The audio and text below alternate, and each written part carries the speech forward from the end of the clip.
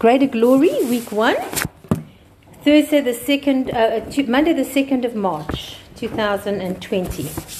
Okay, it's just wonderful to be here with you guys this morning. It's wonderful to just be sharing with you what God laid on my heart, and I really trust that there will be something that you glean from, learn from, and have to be able to apply for your own lives to go into a greater glory with the Lord. On the 19th of December, 2019, I always ask God for a word for the next year at the end of the last year, and just sort of to prepare my heart for where He's taking the church, where He's taking us as individuals, where He's taking me.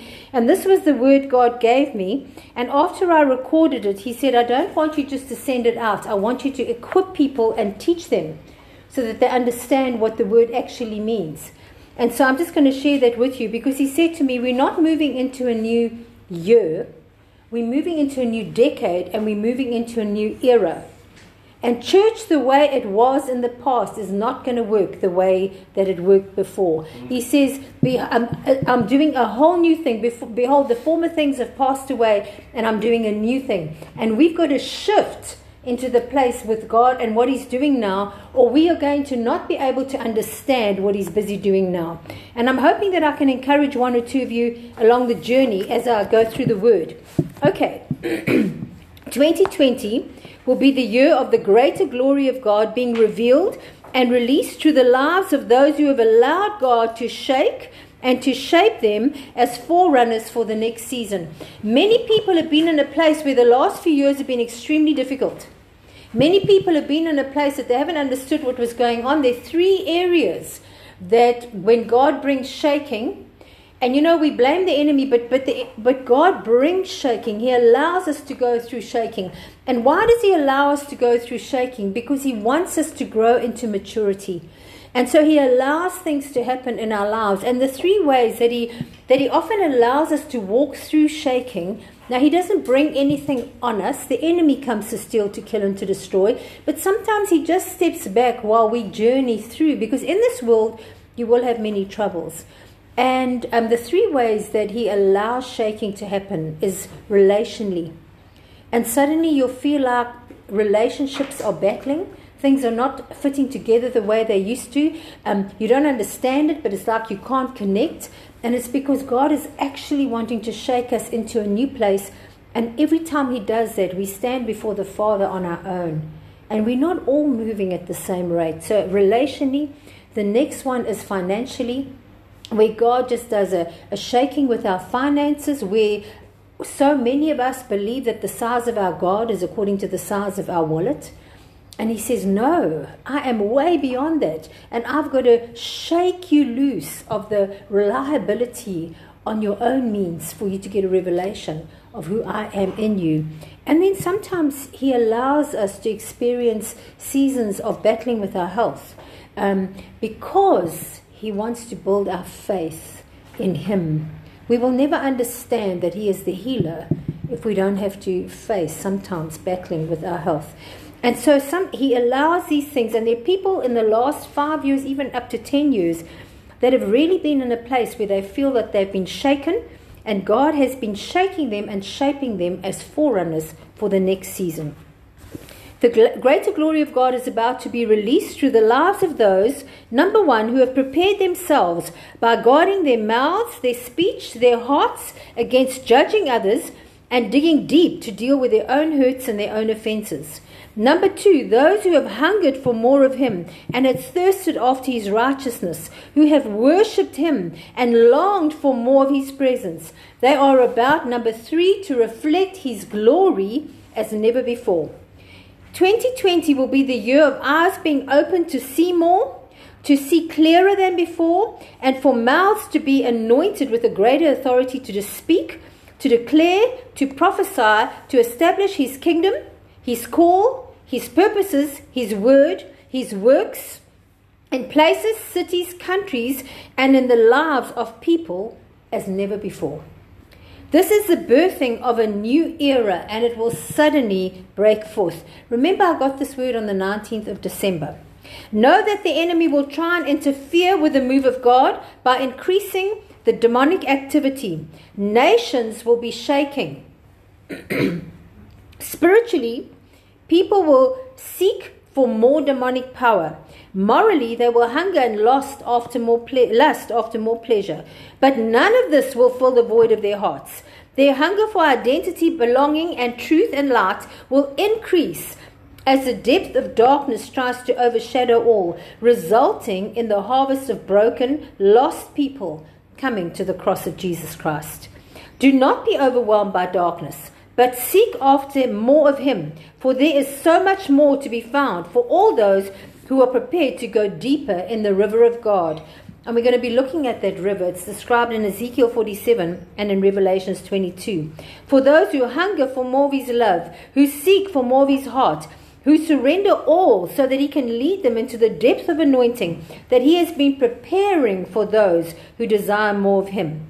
In the coming year, those who are ready will start wearing, and I was so excited to hear this, they'll start wearing His glory as robes and walking in the greater glory of His authority, His power, His supernatural release wherever they are.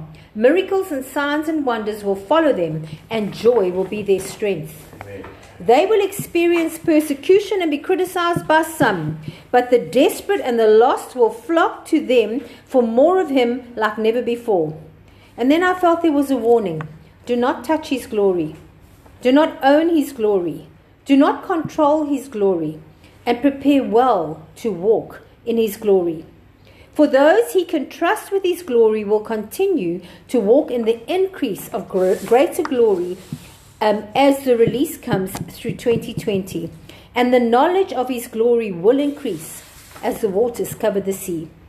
On the 25th of January, I felt God say that the decade that we have moved into is a decade of greater love.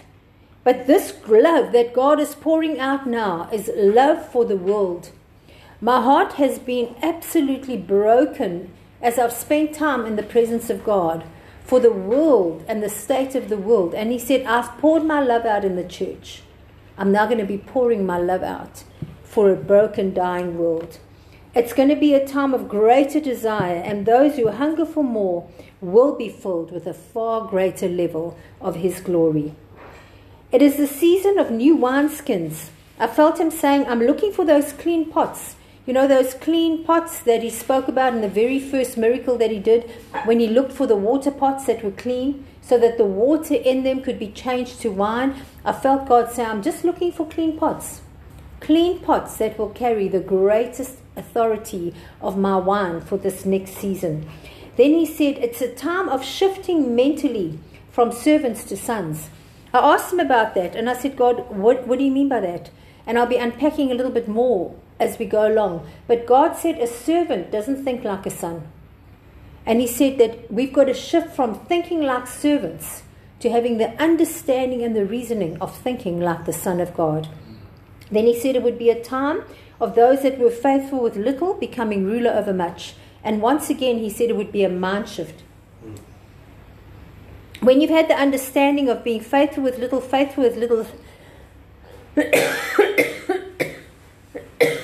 excuse me please, faithful with little, you think like a servant, you're always just trying to please with the little that you have, but we've got to shift into becoming a ruler. The difference between a servant and a ruler is a servant is obedient. A ruler stands with authority and knows how to give away and how to delegate.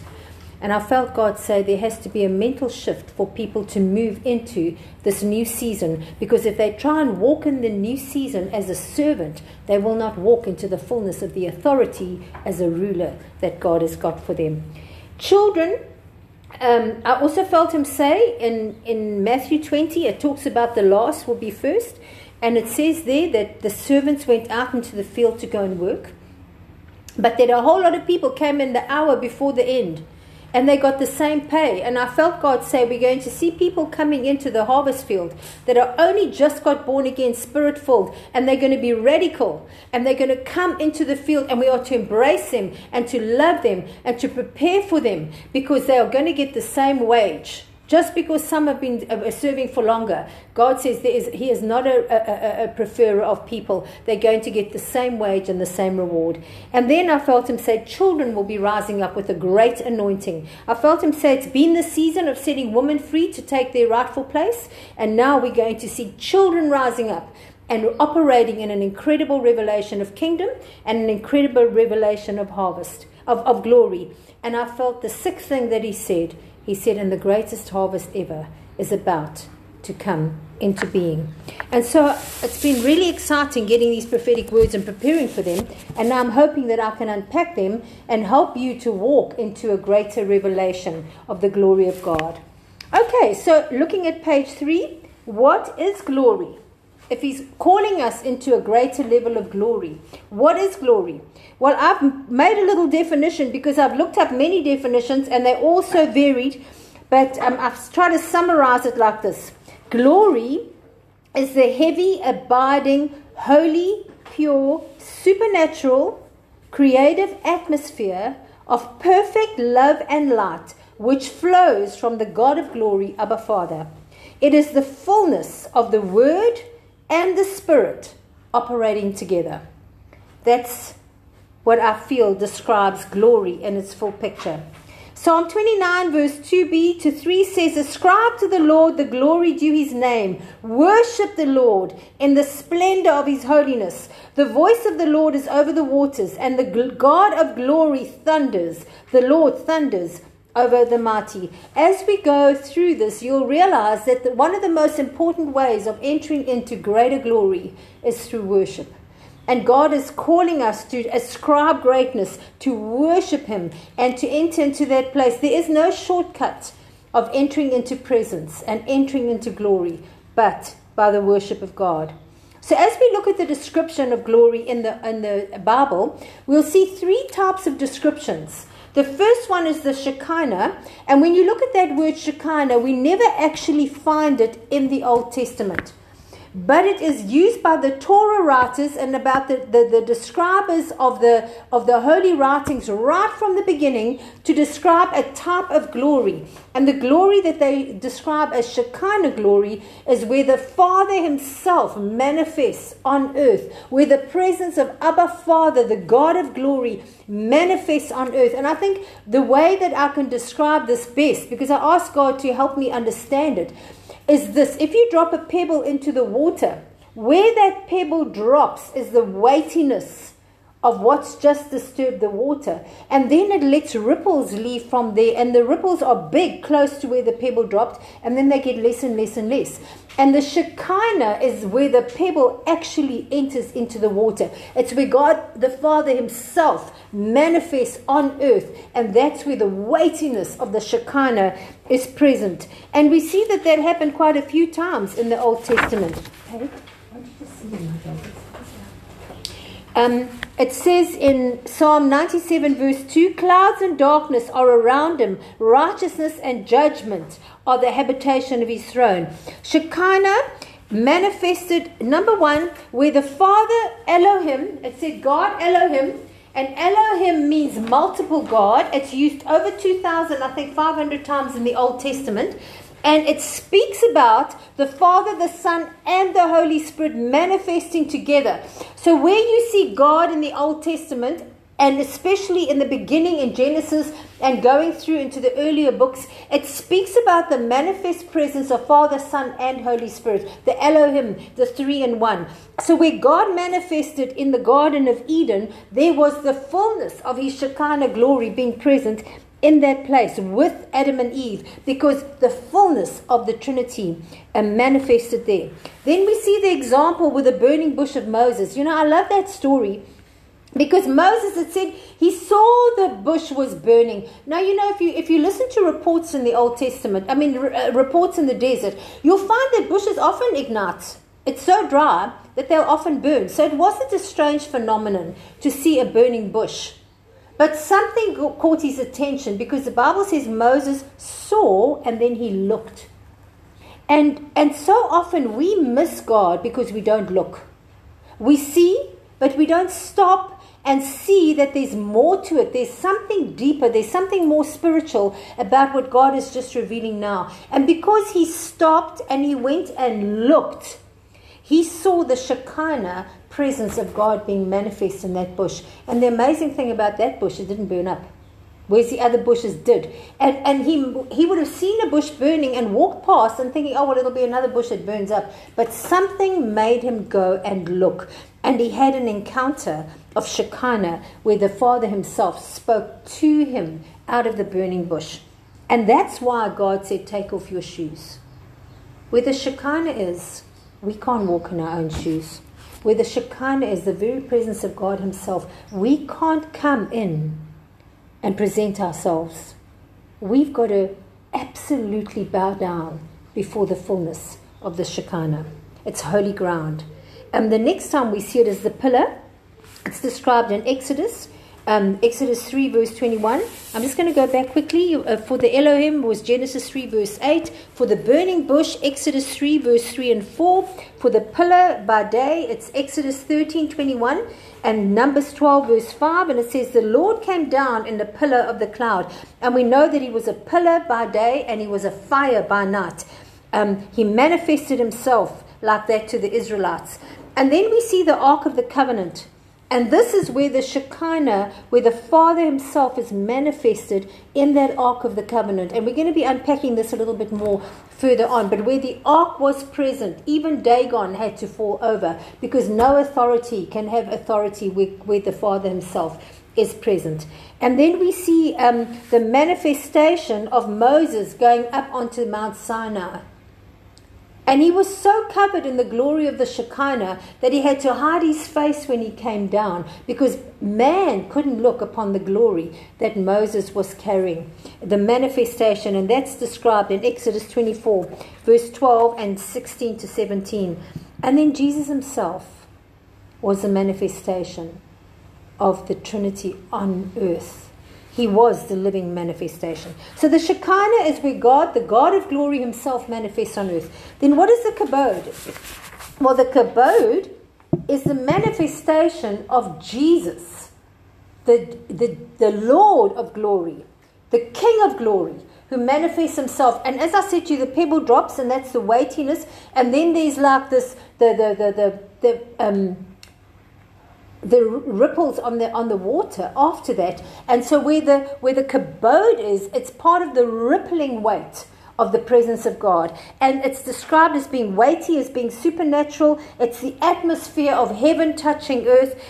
Something has shifted and something has changed. And wherever the kabod is, you'll see the manifestation of gold dust. You'll see jewels. You'll see angel feathers, because there's a manifestation of what's happening in that realm, in the heavenly realm, manifesting on earth. This is also where supernatural miracles start happening, because where the cloud of glory is, and we see that in Genesis, where it said the Spirit was brooding and the Word spoke and creation happened. And so where you see the Father, the Son, and the Holy Spirit together, where the Father speaks, Jesus makes it happen. He's the creative Lord, and the glory cloud and the Spirit is brooding. Supernatural manifests on earth. And so God is wanting to do far more supernatural. He's wanting us to enter into far more glory. And we see the weight of the meaning of kabod, meaning the weightiness, the heaviness, the reverence, the respect. That's why you have to take your shoes off when we enter into glory. And then in the New Testament, it's described as doxa, meaning the glory, and that's just a general term for glory, being Shekinah and kabod coming together as in glory, described as doxa in the New Testament. Right. Now the first thing I want us to understand is that we were created in glory. Every one of us were made in the glory cloud of heaven.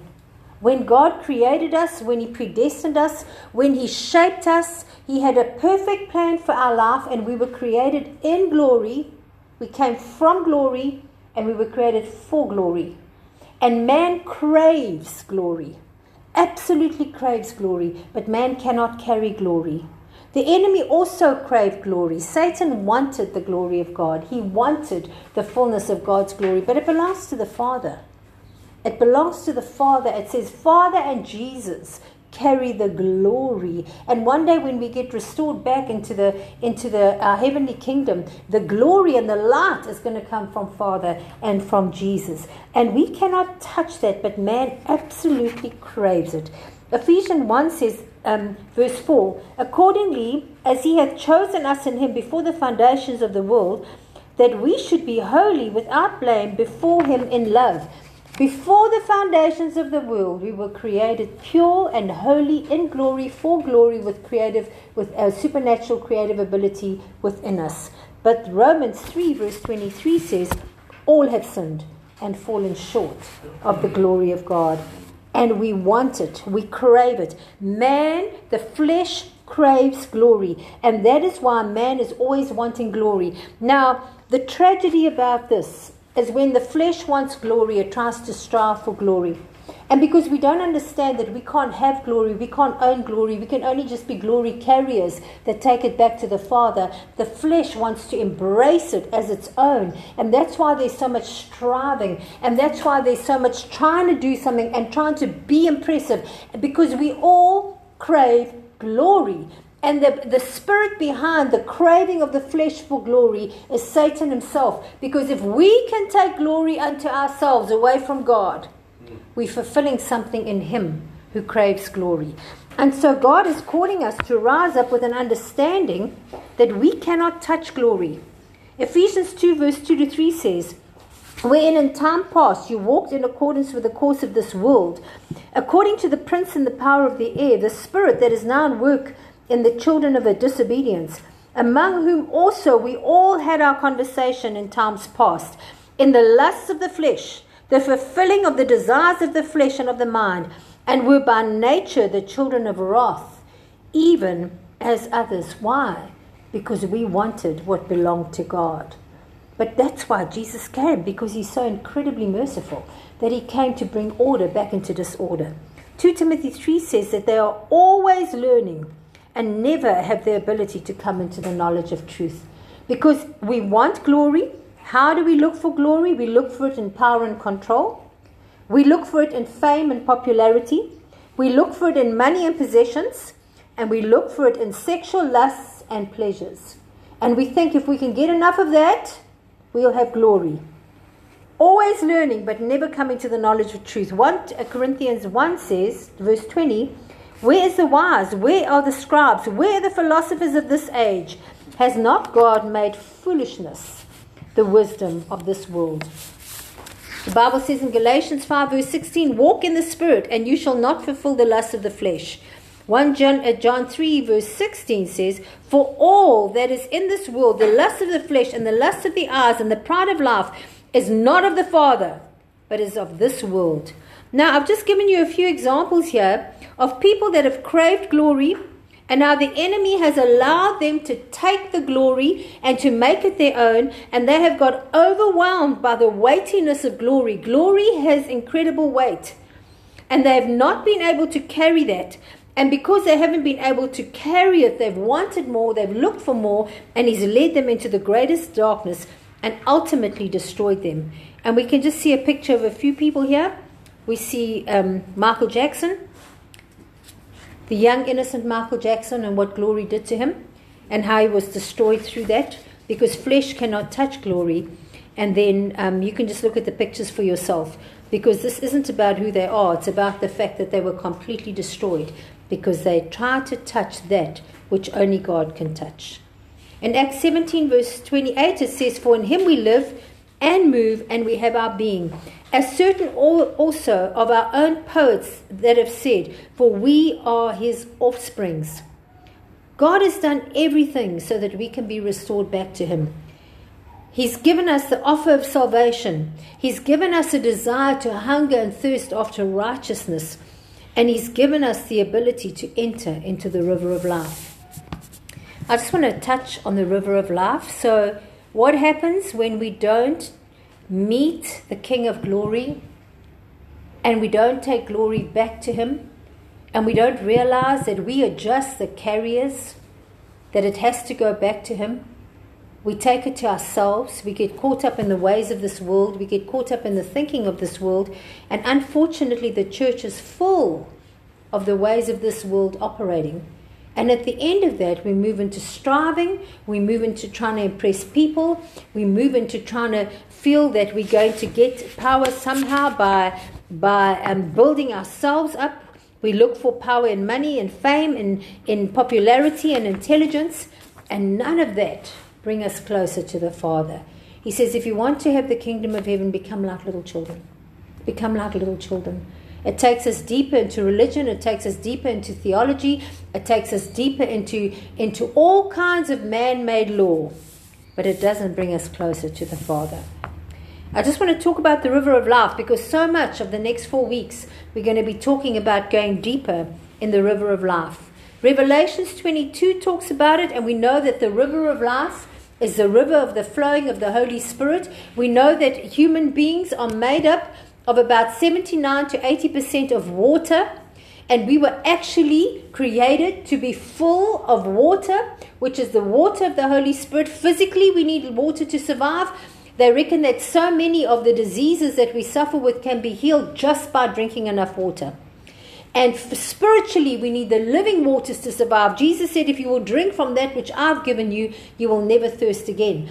And the living waters lead us into greater glory in the fullness of God, expands our capacity, gives us a greater authority, and we are able to live a life where everything goes back to the Father and through our lives. And He's called us all to live a life far bigger than we're living now. You know, I'm always so incredibly aware that there are 2 books called The God's Generals. And I find that incredibly tragic, when actually every single one of us are created to be a general for God. Every single one of us have got a predestined, incredible, super quality of life that God intended for us. He never created anybody to be ordinary. He created us all to be extraordinary, to be supernatural beings.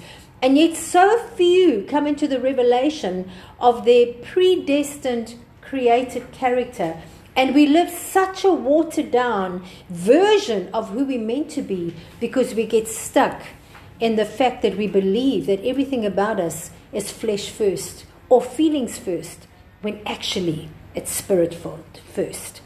All right, Revelations 22 verse 1 to 2 says, He showed me the pure river of the water of life, clear as crystal, proceeding out of the throne of God and the Lamb. In the midst of the street of it, and on either side of the river, were the trees of life, which would bear 12 manners of fruit, and yielded their fruit every month for the healing of the nations.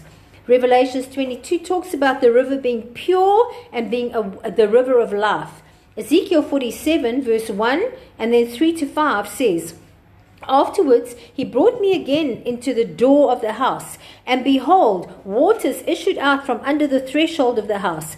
And when the man that had the line in his hand went forth eastward and measured 1,000 cubits, and he brought me through the waters, and the waters were to the ankle. Again he measured 1,000 cubits, and he brought me through the waters, and the waters were at the knees. And again he measured 1,000, and brought me to the loins, and that word loins means the hollow of the back and the waist. Afterwards he measured 1,000, and it was a river that I could not pass, for the waters had risen, the waters to swim in, the river that could not be passed. And so we see that God has got a river that He wants us to live in, and we've got to go deeper. And if you look up the word measure, it means to be stretched. He stretches us deeper, and He stretches us deeper. And every one of us have landed somewhere, and we've been satisfied with that, and He's saying, I want more. I've got more. Won't you just allow me to stretch you into the next level? Now, I'm just going to go back very quickly and just talk about Adam and Eve and the fall of Adam and Eve. You know, I heard something that was just amazing. When God created Adam and Eve, He gave them the whole garden, and He said to them, you can have anything here because you've been created in glory. You are living for glory, and you are my glory carriers that give glory back to me. And they lived for that season in the fullness of glory. There was no shame, there was no guilt. They were naked, and they had the most amazing time. But there was one tree that God said, don't touch that tree. It's the tree of the knowledge of good and evil.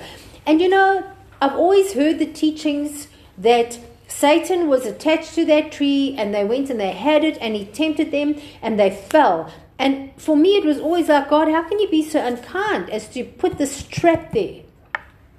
And then I heard a teaching recently, and it was the first time that I feel I've got revelation. And I'm going to share that with you. And it's just a thought. But it's the most powerful thought that's given me an understanding that I've ever had in all my 45 years of serving Jesus. And this was the thought: what about if that tree wasn't put there to trap them, wasn't put there to lead them into sin, but what about if that tree was a tree of tithe? You know, God has said to us, you can have everything you want, but give me the first fruits. You can have anything that you want. Everything I have, I've given you.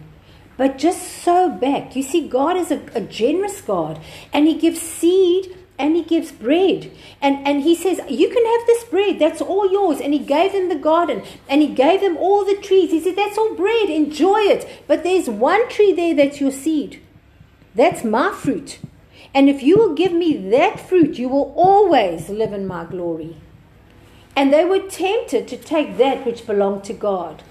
And one thing that I've learned is that whenever we take from the tree that belongs to God, whenever we touch the seed that God says, sow your tithe, sow your seed, sow back, 90% is yours, but 1/10 is mine. Whenever we partake and we eat the seed as bread of that which belongs to God, there's always a snake attached.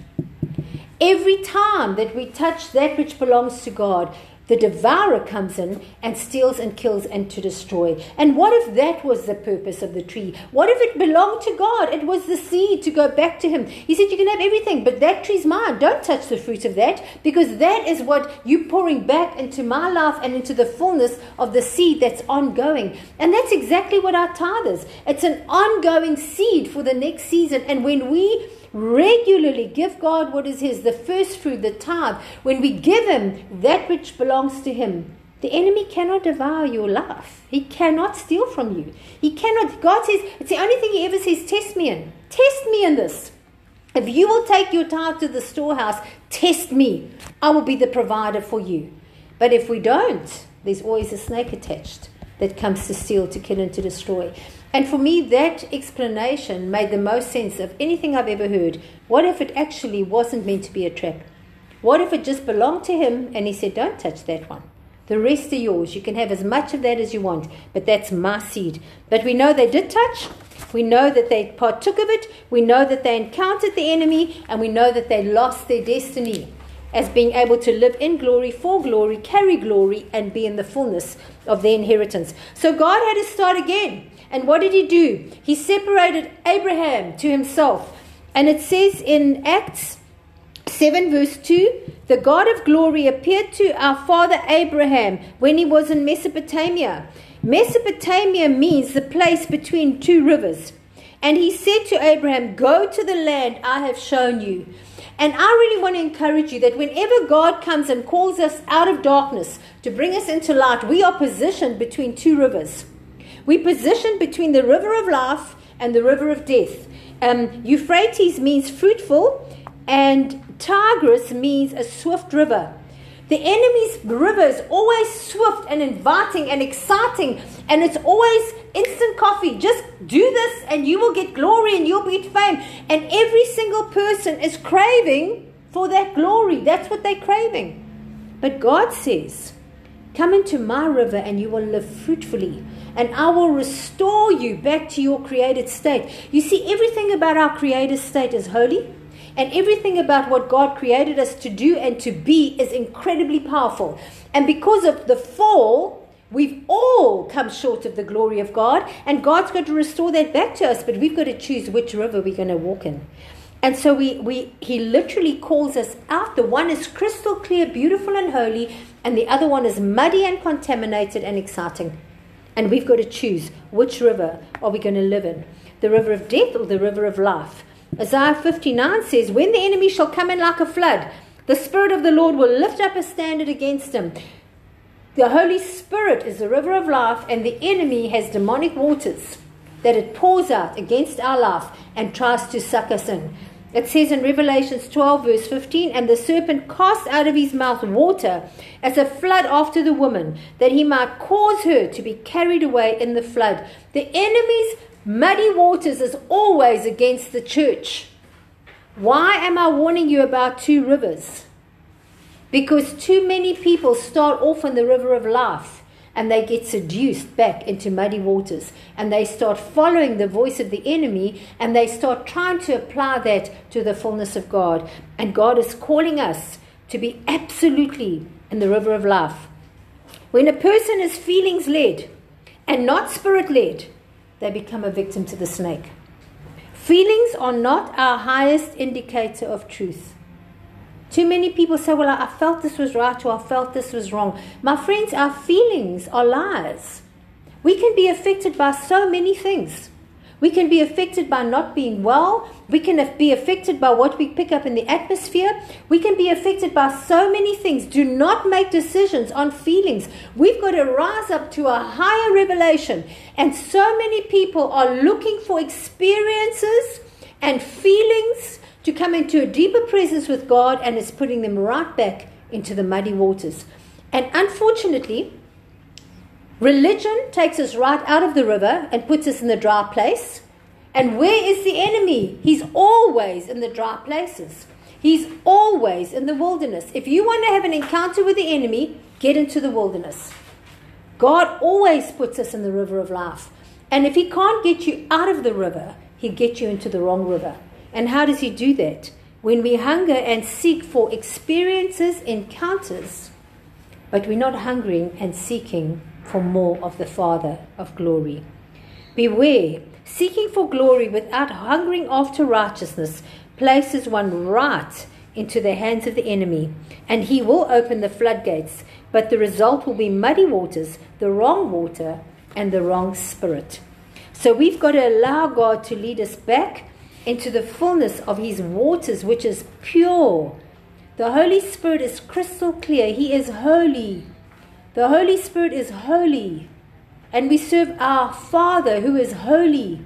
And the angels cry, holy, holy, holy. And we can't make ourselves holy. If we try and make ourselves holy, we just become self-righteous.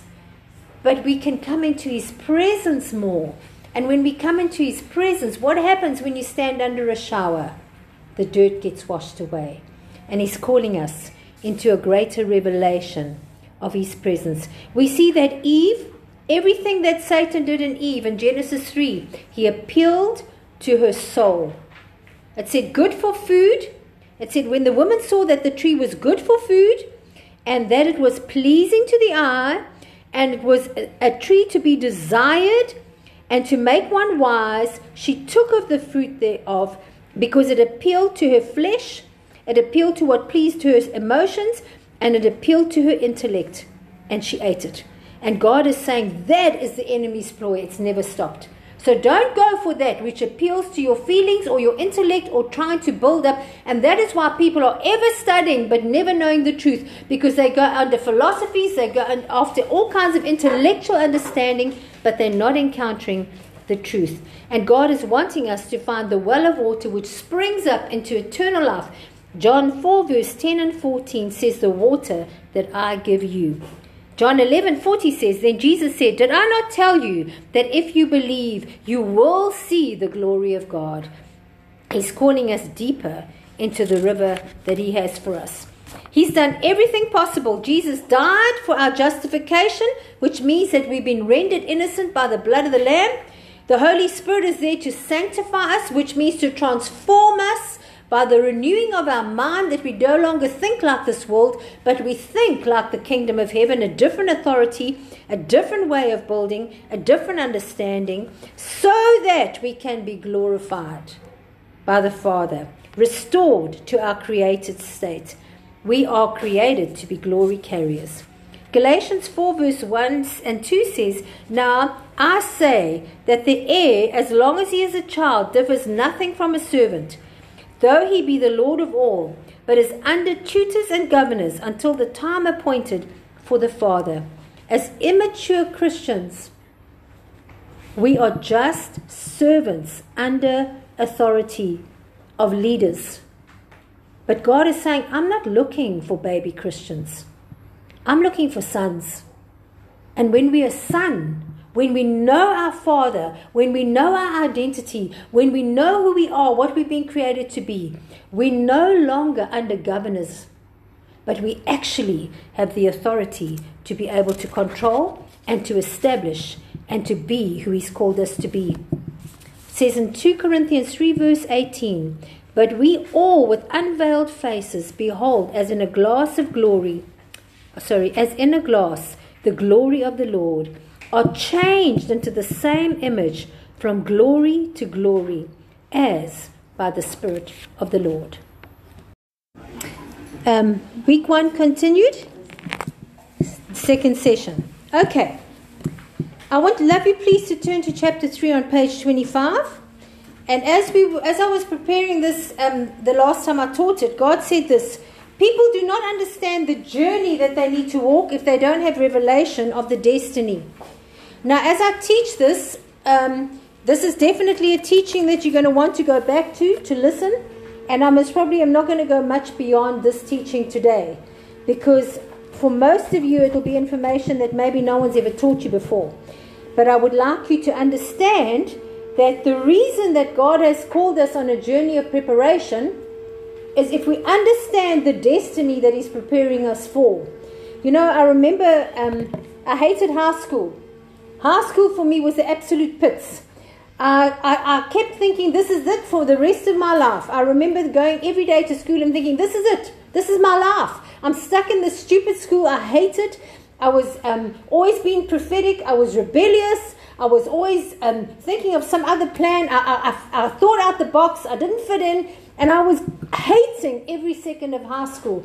I remember thinking, I can't understand that they can be so petty and so small-minded. And I was always in trouble because I was always stirring trouble. And in those days, I just sort of saw it as being frustrated in school. And then suddenly one day you leave school and you realize that it's such a tiny part of your life. And now 6.5 decades later, I look back on the 12 years of school and I think, goodness me, it was such a drop of water, such a teacup full of water in the system of time. And you know, if you think about the fact that our life, the full quality of our life, is like one dot on a line drawn right around the world. That's our lifespan on this earth. It's such a tiny, short period of time. And we put so much focus and emphasis on it. And for me, I remember just always feeling like, am I ever going to get out of here? And I look back now and I think, gosh, it was such a short, tiny little time of my life. And the truth of the matter is, if we don't understand what we're being prepared for, we won't be able to walk the journey well. If we think all we're ever going to have is here on earth, and all we're ever going to have is what we've got now, and this is it, we're completely going to miss God's plan. And this is not it. This is only the training school. This is only the preparation time. And the destiny is eternity with our Father. And we've got to understand what that looks like. So the first thing I want you to know is that the day that He created you in your mother's womb, when He even planned you, because He created us long before we were in our mother's womb. He created us at the beginning of time. And He created the exact time and the exact place and the exact purpose that He had for you and when you would arrive. The Bible says in Acts 17:26, He knows the exact times and places that we are to live, so that some may get to know Him. Your life purpose is so that some may get to know Him. How do you reach them? With the uniqueness of who you are and how He's made you to be. Revelations 20 verse 12 says, and I saw the dead, small and great, standing before God, and the books were opened, and another book was opened, which is the book of life. And the dead were judged out of these things that were written in the books according to their works. We were created with a purpose. We were created with a plan. We were created in glory, for glory, from glory, to carry glory and to take it back to the Father. And we were created for a time such as this. And the moment that God created you, He wrote a book about your life. And in that book is the fullness of your predestined state and ability. It's the fullness of every work that He had for you to do. And it's the fullness of the capacity that you can carry in your lifetime. God said this to me one day: nobody can take your destiny, but you can give it away. No one can steal your destiny, but you can give it away. And then it said, and another book was opened, and that was the book of life. And I just want to spend a little bit of time talking to you now about you need to have revelation of our destiny so that we can understand the journey. Okay, in Isaiah 61 verse 10 it says, I will greatly rejoice in the Lord. My soul shall be joyful in my God, for He has clothed me with the garments of salvation, and He has covered me with a robe of righteousness. To be able to qualify for the fullness of the destiny of coming before the Father one day, we need to be covered by the garment of salvation, clothed by the garment of salvation, and covered by a robe of righteousness. We need two mantles to be able to qualify. How do we get the garment of salvation? You accept Jesus as your Lord and Savior. And as you accept Him, He is the only way, the only truth, and the only life. There's absolutely no other way to get the garment of salvation but through the blood of Jesus Christ, our Redeemer. That covers us and makes us acceptable before the Father. But that is not enough. We also need a robe of righteousness, because the robe of righteousness takes us out of our fallen state and transforms us to be righteous before the Father. Righteous means in right standing with God.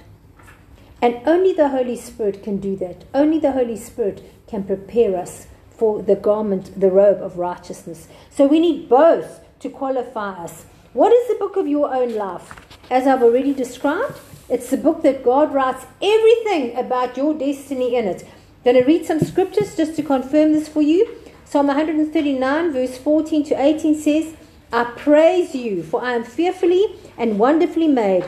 Marvelous are your works, and that my soul knows right well. My substance was not hid from you when I was made in the secret place, and curiously wrought in the lowest parts of the earth. Your eyes did see my substance, yet being unperfected. And in your book all my members were written, which in accordance were fashioned, when as yet there was none of them. How precious also are your thoughts unto me, O God! How great is the sum of them. So Psalm 139 says that every day ordained for me was written in your book before one of them came to be. Every day. When He created you, every day planned out for you was written in that book. Now, can the enemy come and steal, kill, and destroy and cut that short? Yes, he can. He can cut short our destiny. He can cut short our predestined state. How? If we walk in the wrong river. But if we walk in the fullness of the river of life, nothing, absolutely nothing, can stop you being everything that God created you to be. Psalm 56 verse 8 says, Have you count of my wanderings? Put my tears in your bottle. Are they not in your book? I love that scripture because it says God even knows the tough things we're going to walk through. He even knows the journey that we're going to walk, and it's going to be tough for us. He even knows that we're going to cry some tears. He didn't intend a highway of ease. He intended a journey of transformation. And whenever we get transformed and our flesh gets touched, it's not easy.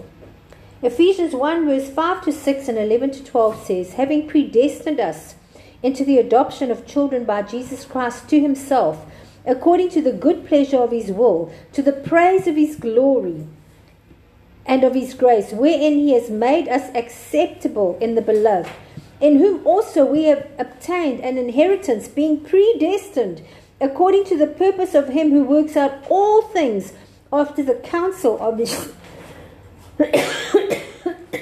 excuse me, who works out all things after the counsel of His own good, of His own will, that we should be the praise of His glory, who first trusted in Christ. Not only were we predestined for a place, but also for a purpose. Ephesians 2 verse 8 says, for by grace you are saved through faith, and that not of yourself.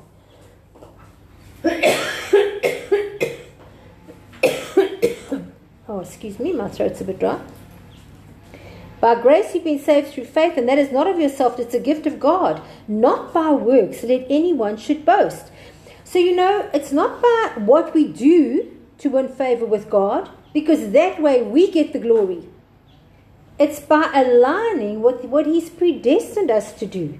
It says there, for we are God's workmanship, created in Christ Jesus unto good works, which God has before ordained that we should walk in them. So He created us to work.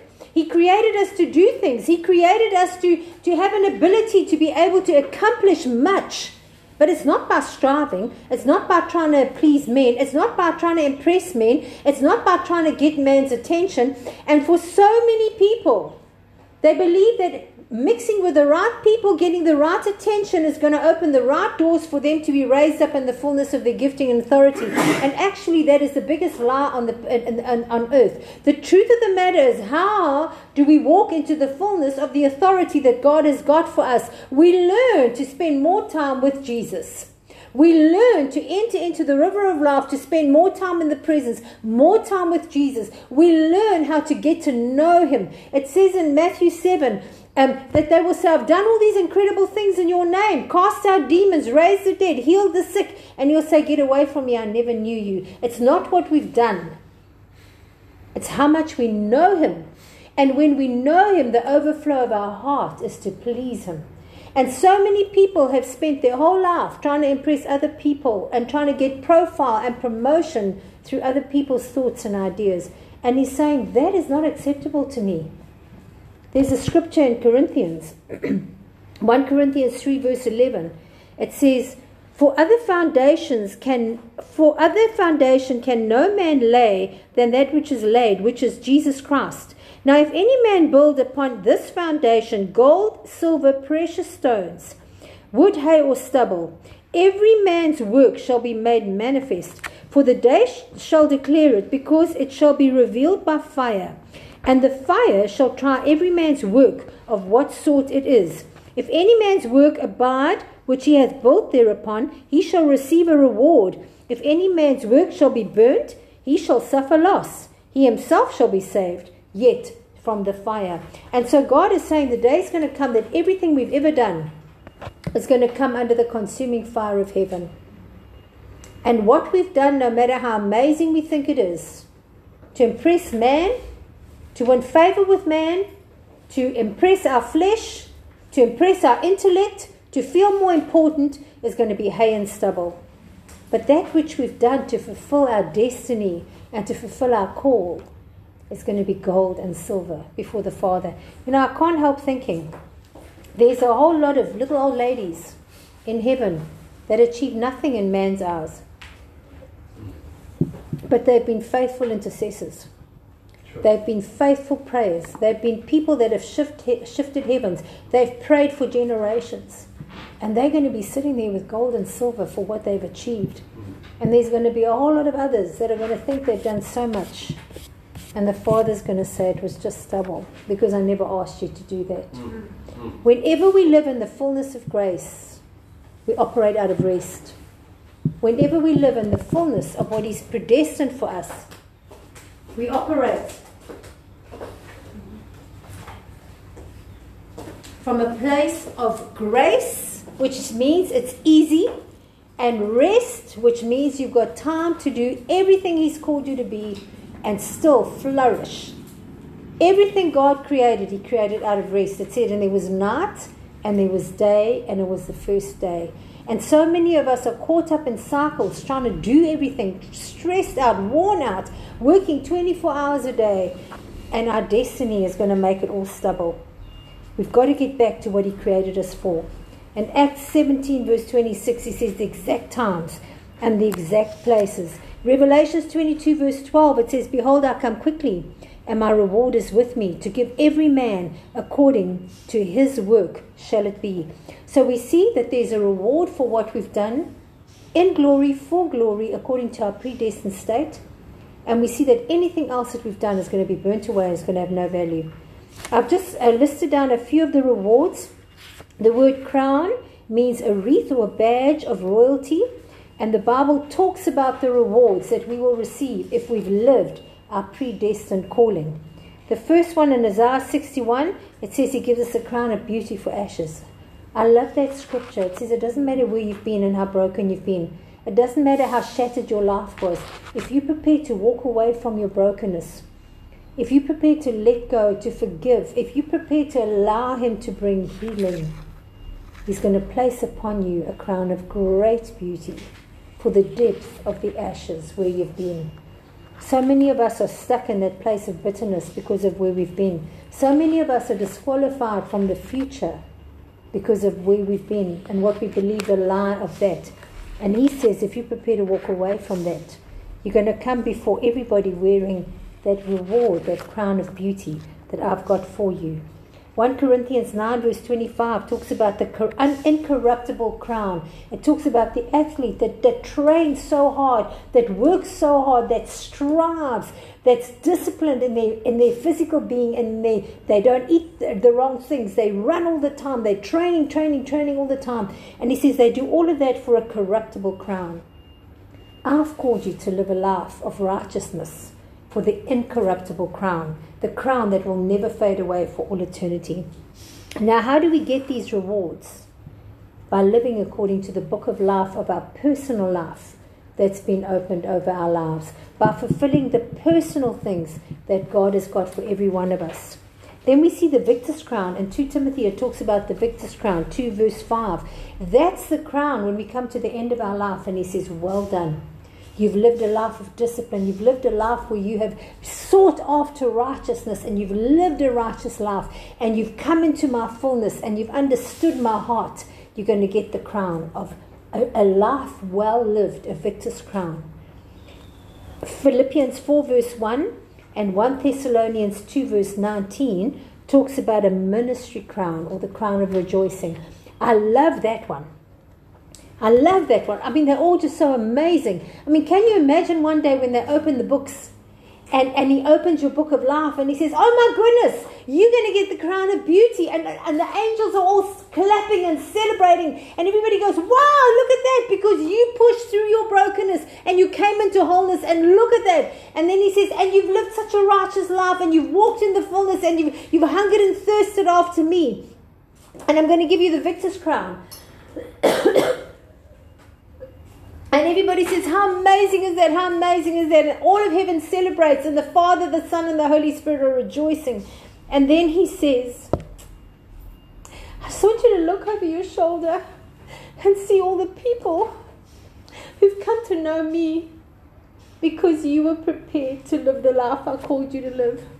I want you just to look. You see all those people there? They all know me because your life made the difference. They all know me because you sowed and you watered and you put down those seeds and you prayed and you were prepared to do all those things. Look, look, look. And today they know me because of you and because of your life. And I think that's the most beautiful crown of all. I just get overwhelmed by the beauty. And it's the crown of rejoicing, or the ministry crown. And he says every one of those lives have been added to you because you lived the life I created you to live. Such a beautiful, beautiful crown. 2 Timothy 4 talks about the crown of righteousness, living a life of just seeking after the fullness of the King. And then James 1 verse 12 and Revelations 2 verse 10 talks about the crown of life. For he who overcomes. My friends, we don't hear that word ministered in the churches very often. There is an overcoming. There is an overcoming. There is a resisting the devil and he will flee. There is a fighting against your flesh to rise into the fullness of what I have for you. The Bible says we don't wrestle against flesh and blood, and that means even your own. But we do wrestle against principalities and powers. And what do they appeal to? They appeal to flesh. And that word wrestle means to stand. And when you've done all else, stand. Stand, stand, stand. We have to learn to stand against the onslaught of the evil one. And for that, he says, if you've overcome, you're going to get the crown of Zoe life. And then the final one is the crown of glory. And this crown is a crown that I absolutely marvel at. And it's a crown that I've never heard anybody preach on. But it's a crown that I just think is absolutely amazing. And I'm going to ask you just to turn to Revelations 21 verse 24 very quickly, please. So it talks about it in Proverbs 16 verse 31. And it says that grey hair is the crown of glory. But it doesn't mean an old person. There are many grey-headed people that are not carrying any glory. It means somebody whose grey hair represents the fact that they've lived a long life for Jesus, for the King, and they've walked in the fullness of their identity as a wise, strong person. And I just want to read to you Revelations 21 verse 24. I started off by saying that the only light in heaven is going to be the glory and the light of the Father and the Lamb. And if you just read with me, and I'm reading from the NIV, it says this. And it's talking about being in the presence, it's everyone gathering in the presence of God. It says, the city does not need the sun or the moon, verse 23, to shine on it, for the glory of God gives it light, and the Lamb is the lamp. The nations will walk by its light, and the kings of the earth, listen to this, will bring their glory into it. The kings of the earth will bring their glory into it. The nations, the only light that the nations will have is the light of the Father and the Son. But those who rise up in the fullness of their identity as sons of God will be kings that will wear the crown of glory, that their glory will be part of the reflection that the nations will enjoy in eternity. Isn't that amazing?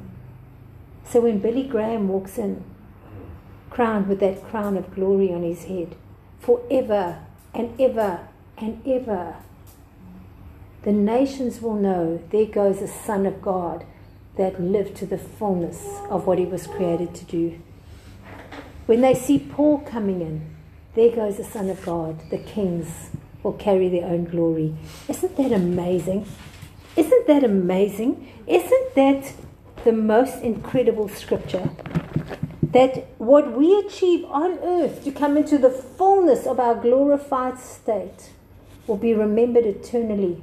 And we don't get there through pride, arrogance, or self-promotion. We get there by laying on our faces before the Father, weeping with compassion over that which he weeps about. It's just such an amazing scripture. Every time I read it, I just get ignited again to know why do we live the life we do. So the book that's been written about your own life, once we start walking in the fullness of our predestined state, once we start getting a revelation that we have been created for glory, to carry glory, to be in glory, that there are rewards when we come before the Father one day, and we don't live for the rewards, we live for him. We worship him, we love him, we live to please him. If you love somebody, you want to do everything in your power to bless them because you love them. It's a love relationship, it's a love affair, it's a passionate relationship. And Kim, I just wanted to say to you, I felt that you're going to be making lots and lots of jewelry out of Songs of Solomon. I felt like he was going to anoint you mightily to produce the jewelry of the lover speaking to his bridegroom. So I just share that with you. That's what it's all about. And in the process, there's just the most incredible gifts that he pours on us because he loves us so much. And the other book is the Book of Life. Now, this is a book that not many people understand. This is the book that qualifies you for heaven and hell.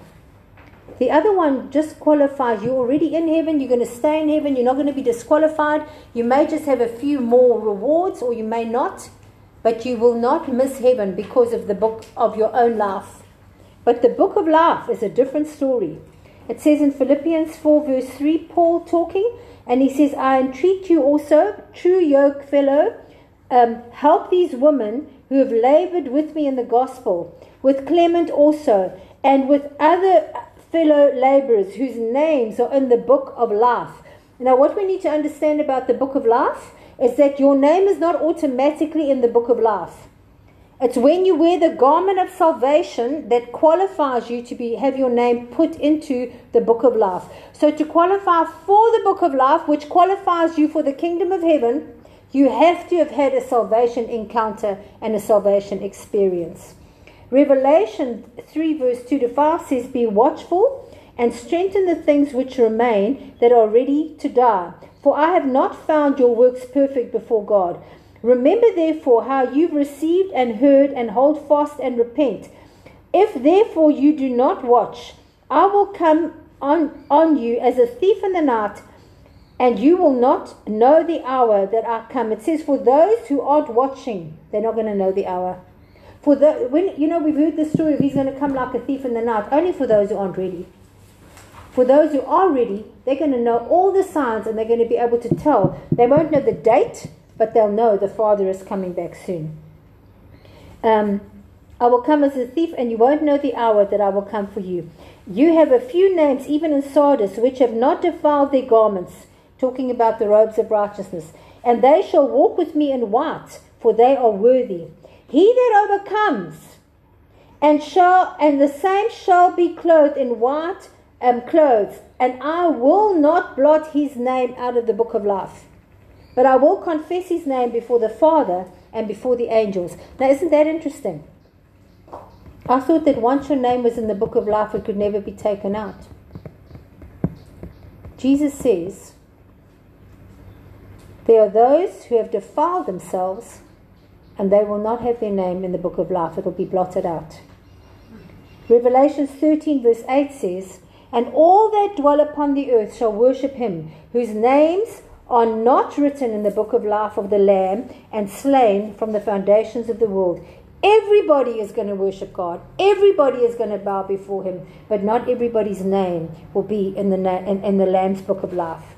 Revelation 21:27 says, "And there shall in no wise enter into it anything that is defiled, neither whatsoever works abomination or makes a falsehood or a lie, but they who have their names written in the Lamb's book of life."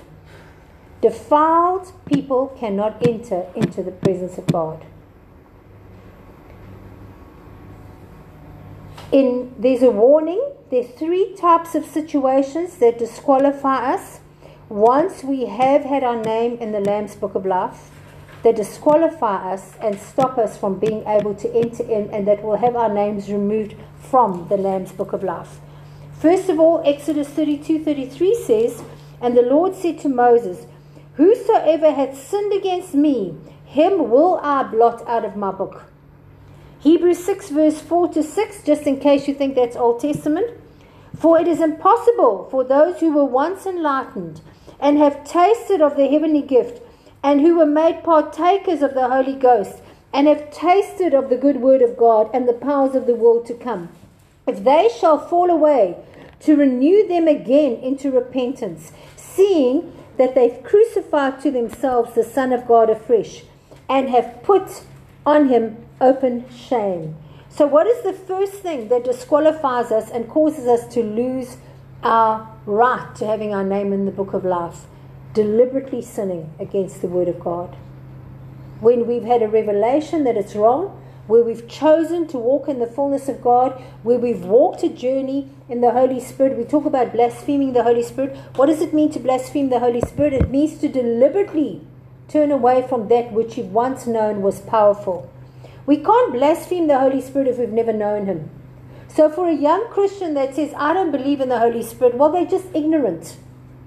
But once we've had a revelation of the Holy Spirit, once we've lived in the Holy Spirit, once we've seen the supernatural operating, once we've operated in the dunamis of the Holy Spirit, once we've prophesied, once we've spoken in tongues, once we've started having words of knowledge, words of wisdom, once we've seen the supernatural happening, once we've started seeing the dead raised, once we've started having a revelation of the transforming power of the Holy Spirit, if we then choose to go back to our state of life before that by deliberately choosing to sin, there is a time where God says there's nothing more I can do, because we cannot crucify Jesus again. And the scariest thing is we get so hard-hearted that we don't even want to. Deliberate sin can have our names taken out of the Lamb's Book of Life. Hebrews 10 verse 26 to 27 says, "For if we sin willfully, after that we've received the knowledge of the truth, there remains no more sacrifice for sin, but the certain fearful looking for judgment and the fiery indignation which shall devour the adversaries of God." So, once saved, always saved was brought in about the 50s. It was never preached before that. It should never be preached today, because once saved, always saved is not truth. It is a false gospel. The truth of the matter is, we have a river to walk in. We have a river called the river of life, called the kingdom of heaven, that God is calling us to live according. We need to have the garment of salvation, and we need to be allowing Him to establish the robe of righteousness in our life through the transforming of our mind from the ways of this world by the power of the Holy Spirit. It's not striving. It's not piety.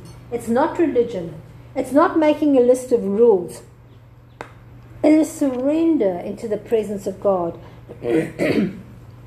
But the truth of the matter is, if we continue to sin willfully and refuse and choose to go back to our sinful ways, there is a day when the Father says, "There's nothing else that I can do."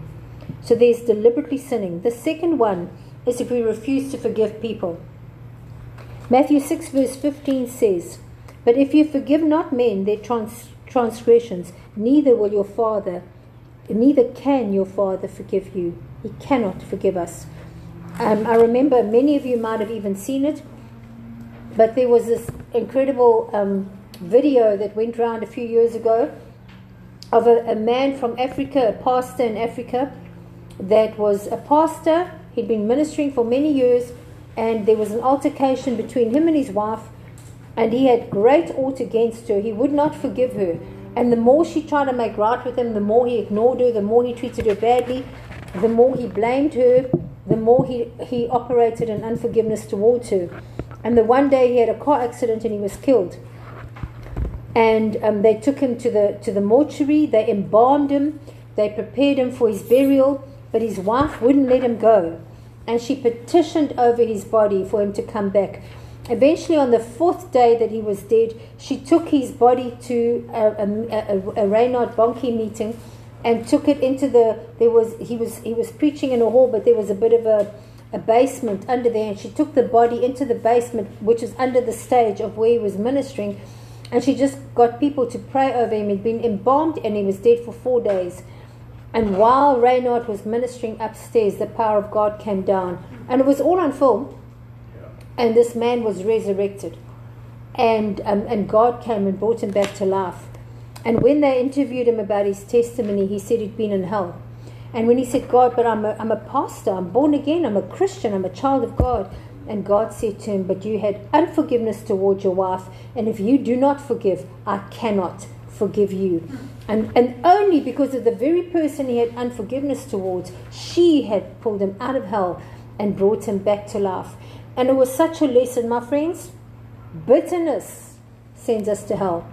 And it doesn't matter who we are, it doesn't matter how much we've served God, it doesn't matter what we've done in our lives. If we do not forgive, we will be in the fiery pit of hell, because God cannot forgive us. I'm not teaching a foundations course. I'm teaching mature Christians, and I'm telling you the truth. God says if you understand your destiny, you will understand the journey. And what is the third way that we can lose our salvation? Revelations 12:19 says, "If anyone should take away from the words of this book of prophecy, God shall take away his part of the book of life, and out of the Holy Spirit, and from the things that were written in this book." And so if we change the truth of the gospel and we try and dilute it in any way, God is saying, don't mess with my book, because my book is perfect and has the full balance. And if we try and dilute it and make it less and take away from and reduce it, God is saying, I will take away from you that which is owing for the Lamb's Book of Life. Judgment Day, Revelations 20 verse 12 says, "And I saw the dead, small and great, standing before God, and the books were opened, and another book was opened, which is the book of life. And the dead were judged out of these things, and which were written in the books, according to their works. And the sea gave up the dead which was in it, and the dead and hell were delivered up, and the dead which were in them, and they were judged every one according to their works. And death and hell were cast into the lake of fire. This is the second death. And whoever was not found written in the book of life was cast into the lake of fire. And so we have to understand that it is the privilege of serving God and being transformed in the river of life that qualifies us for eternity with Him. So what happens to people that get saved on their deathbed? Well, they enter into paradise. And paradise is the gardens of heaven. Jesus said in Luke 23 verse 43, Jesus said unto him, Verily I say unto you, today you will be with me in paradise. What do we have to qualify for paradise? You have to have the garment of salvation. If you have the blood of the Lamb over you and you've got no unforgiveness in your heart, even if you haven't progressed one drop in your journey, but your heart is pure and you haven't willfully sinned, and you've got saved on your deathbed, or you've got saved and you've just stayed in the ankle-deep waters, you will qualify for paradise. That's what the Word of God says. Isaiah 61 says that we need to have 2 robes to qualify to go into the presence of God, to go through the gates and to go to the Father. Blessed is he, Matthew 5 verse 6, those that hunger and thirst after righteousness, for they will be filled. Paul tells us that he encountered paradise. He says in 2 Corinthians 12 verse 2 and 4, I know a man in Christ about 14 years ago, whether in the body I cannot tell, or whether out of the body I don't know, God knows, such a man was caught up into the third heaven. Now he was caught up into paradise. So what is the third heaven? It's the beginning of the presence of God and the heavens. And if we look at this little drawing, which I did a long time ago, we'll see that the first heaven is the realm that we live in. We see that the second heaven is not called second heaven in the word, it's called the kingdom of darkness. That is the realm that the enemy controls and his demons, and he operates from the kingdom of darkness, trying to take our authority away in this earth. We have all authority in this earth to control the area that's been given to us. And then we see the beginning of the heavens of God. And when we get born again, our heaven opens. The power of the blood of Jesus opens the heavens so that we can live in an open heaven, and we can draw the third heaven down. We can draw the kingdom of heaven down, and we can live on earth as it is in heaven. That's what we qualify to do.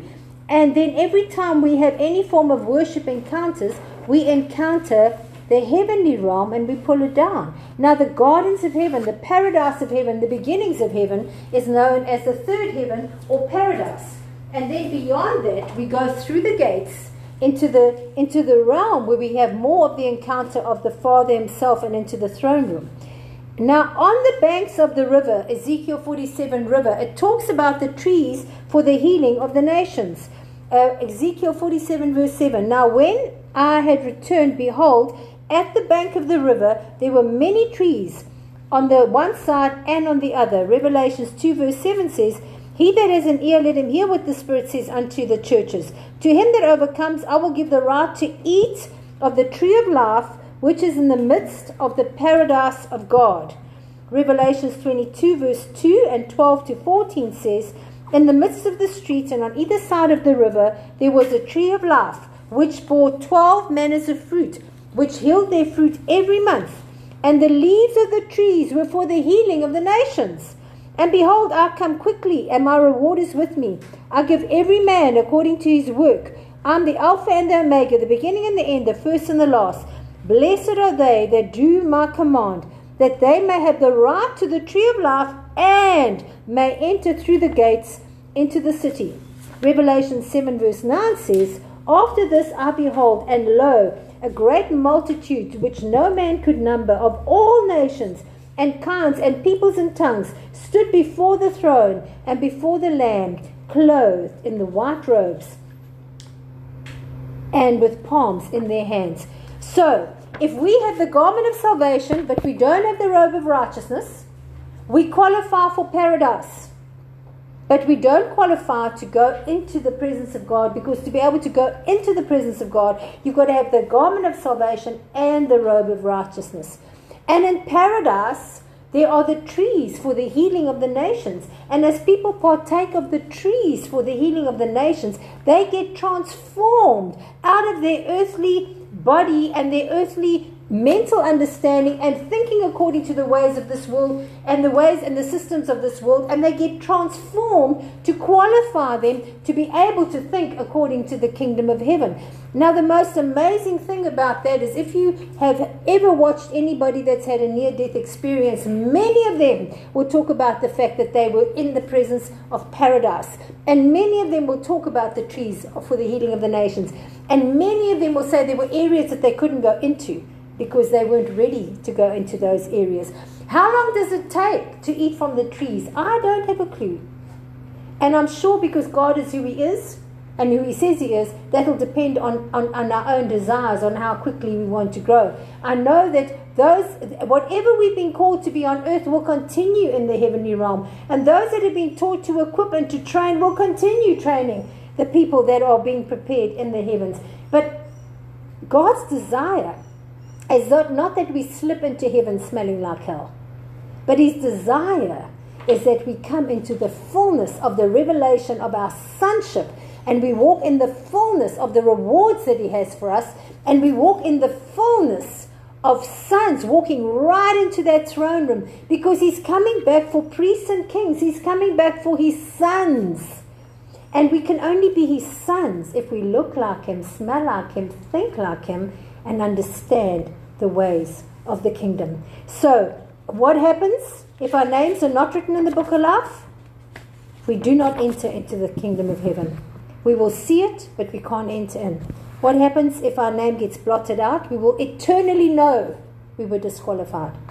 What happens if we just slip in because we've got the garment, but we haven't allowed the transforming of our mind? We will have a season. Who knows how many thousands of years, because time is different there, of being prepared. But what happens if we prepare well on earth? We'll walk right through the gates, right into the presence, and we'll be standing before our Father in heaven, ready for everything that He's planned for us in glory. So how do we enter in? How do we go? 4 little things.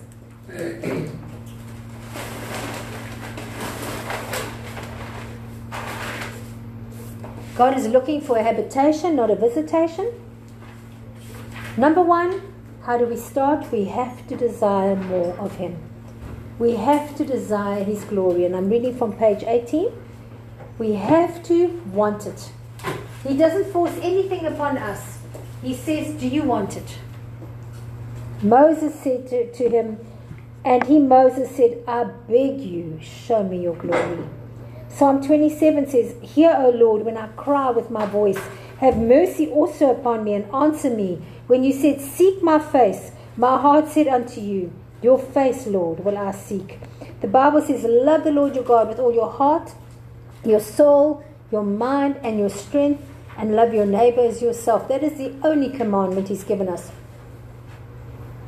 Love Him, love Him, love Him, love Him. Mark 12, verse 30 and 32.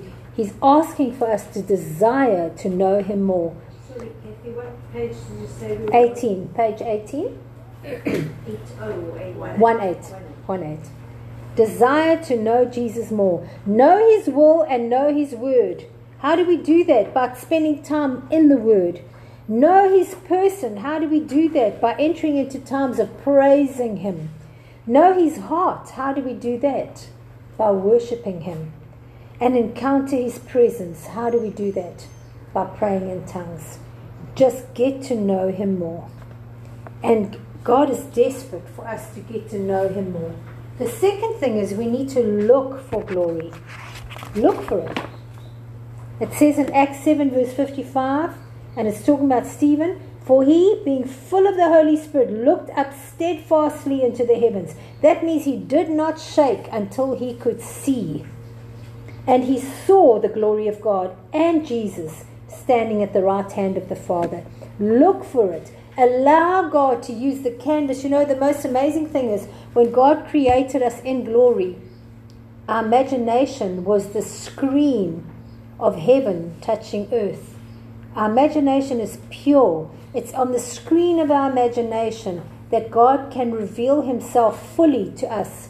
And we've got to allow him to cleanse us again, so that once again he can use the power of our imagination to be able to speak to us and show us more of the heavenly realm. Where do we dream? Through our imagination.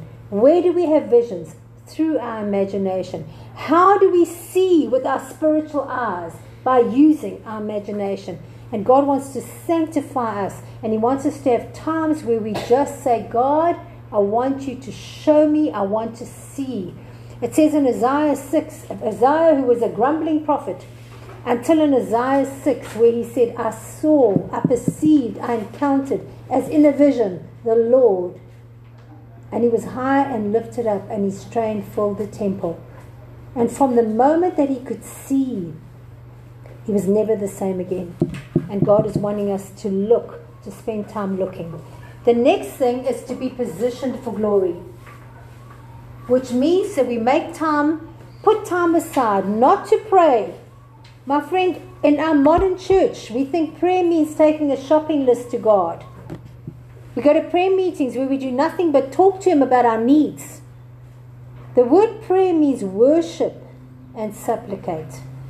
And he's looking for us not to pray, but to worship, to sit in his presence, to listen, to position ourselves so that he can speak to us and speak through us.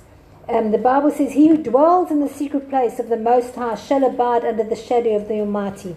And I say of the Lord, he is my refuge, my fortress, my God, and him do I trust. Psalm 91. We've got to learn to dwell in his presence. Isaiah says, 40, and they who wait upon the Lord. That word wait means to be bound together, to be twisted together, to be knitted with him. It means to hang on to him. And I've got a picture here of a little girl holding onto the leg of her father, and I remember my kids doing that too, that no matter where you walk, they would just hang on and they wouldn't let go. That's what waiting upon the Lord means. Hanging on to him, where you're just expecting everything that he will just move you, take you with, and you're just listening to him. You're bound to him. Those who wait upon the Lord will renew their strength. They will rise on wings of eagles. They will run and not grow weary. They will walk and not faint. We've got to learn to wait on the Lord. And then number 4, we've got to expect glory. What does that mean? It means expect God to interrupt your day. Expect him to arrest you. Expect him to tell you to make a phone call. Expect him to say to you, stop and pray for that person. We've got to expect for glory to break into our day. It was the afternoon, Acts 3 verse 1 to 3, where Peter and John were just going to go and pray. And because they were expecting glory, when this man said, give me money, they said, I'm not going to give you money, I'm going to give you glory. And they allowed what they carried to be released into this man, and they changed his life forever. We've got to expect for God to interrupt our day and to choose to want to release glory through us. And then we have to operate in glory. Acts 3 verse 4 says, Peter, along with John, looked straight in the eye and said, look at us. So the man watched them closely, expecting to get something from them. However, Peter said, I don't have any silver or gold, but what I have I give you. In the name of Jesus, walk.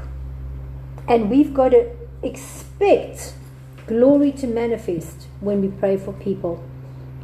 And not pray for people with the thought of, well, what if it doesn't happen? If you've asked him for more and you've spent time with him and you are full of him, you have to pour out. It's just an overflowing of what's already in you. The Spirit of God is looking for people that he can find a habitation, not just a visitation. 1 Corinthians 3 verse 16 says, do you not know that you are the temple of God and that the Spirit of God wants to dwell in you? He says in John I am the tree, you are the branches. He who abides in me. We've got to be so rooted in him that what pours out of us is just an extension of who he is. Expect glory. So what am I saying? I'm saying if you want to go deeper in God, desire it. It's got to be according to your desire, because you have to be stretched into another level. If you don't desire it, you'll never be stretched. Number 2, you've got to start being ready to spend time to be able to see with new eyes. Number 3, you've got to position yourself of times of quietness, times of separation, and times in the presence. Number 4, you've got to expect your day to be interrupted. And when it is interrupted, don't get frustrated or irritated. Look for opportunities for God to move. Queues are the most wonderful place. Don't get frustrated in a queue. Just say, God, who do you want to move in? Whose life do you want to change because I'm there? And number 5, take every opportunity to release glory and to pray for people. Father, I want to thank you for this foundational teaching today. The foundations of why you're calling us into deeper glory. The foundations of that our life here is just a pinprick compared to eternity, and that you're preparing us for eternity, and along the journey a whole lot of other people's lives are going to be changed because of us. I pray, God, for a hunger and a thirst for more. I pray for a desperate desire for more. I pray for something within the very hearts of every one of us, that we will not be satisfied with where we are at, but we'll be desperate for more of you. Holy Spirit, you are the after teacher, and I ask you to continue teaching even long after this message is over. And I pray for just such an anointing on every word that you spoke. And your word says that your word will never return void. And I want to thank you for the revelation of words of authority and power to change hearts. In the beautiful name of Jesus. Amen.